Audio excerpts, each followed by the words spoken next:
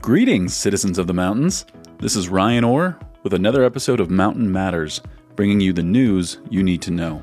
We're back from a 2-week hiatus and have a lot to cover, so let's get started. The city of Big Bear Lake kicks off its visioning process this week with free trolley tours of Big Bear Lake on all 3 of its lines, and we'll be asking riders what they love about Big Bear Lake and things they'd like to see happen in the community's future.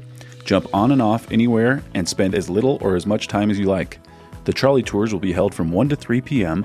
on April 27th and 29th. For more information, visit BigBearLakeVision.com. The Big Bear Valley enjoyed another successful Earth Day, with volunteers from Restore the Bear cleaning up 1 ton of trash from Lower Rathbun Creek. Volunteers included the Copper Q, the Big Bear Grizzly, Councilwoman Bennett Moat, Style Cup Landscaping, Cool Cabins, Airbnb hosts, and more. Thank you to all that helped restore our beautiful waterways, and to the Copper Q for providing trash bags, gloves, and a free cup of coffee to participants. As part of the snowstorm recovery efforts, San Bernardino County 3rd District Supervisor Don Rao announced additional financial grants are available through FEMA and the U.S. Small Business Administration to help residents, property owners, and businesses that incurred losses during the snowstorms of February and March. Individuals who may be eligible should begin registering with FEMA at www.disasterassistance.gov or by calling FEMA at 1-800-621-3362. Networks are still down at the San Bernardino County Sheriff's Department after it was hacked on or around April 7th, and officials are mum on providing details or updates on the issues. It has affected everything from the sheriff's log to digital inmate records. Even an FBI media representative was quoted as saying, "We're told not to comment."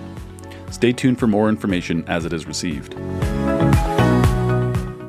In other news, the Big Bear Lake DWP approved 5-year rate study that now goes to the Big Bear City Council for final approval.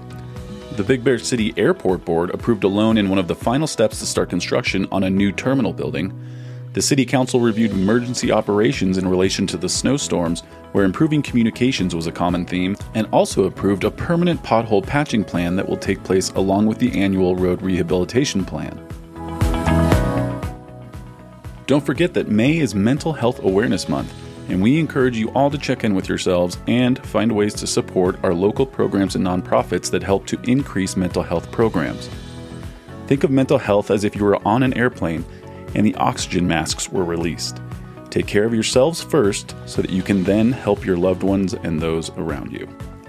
That's it for this episode of Mountain Matters. For these stories and more, visit www.kbhr933.com or bigbeargrizzly.net. And always remember to stay informed, get involved, and take care.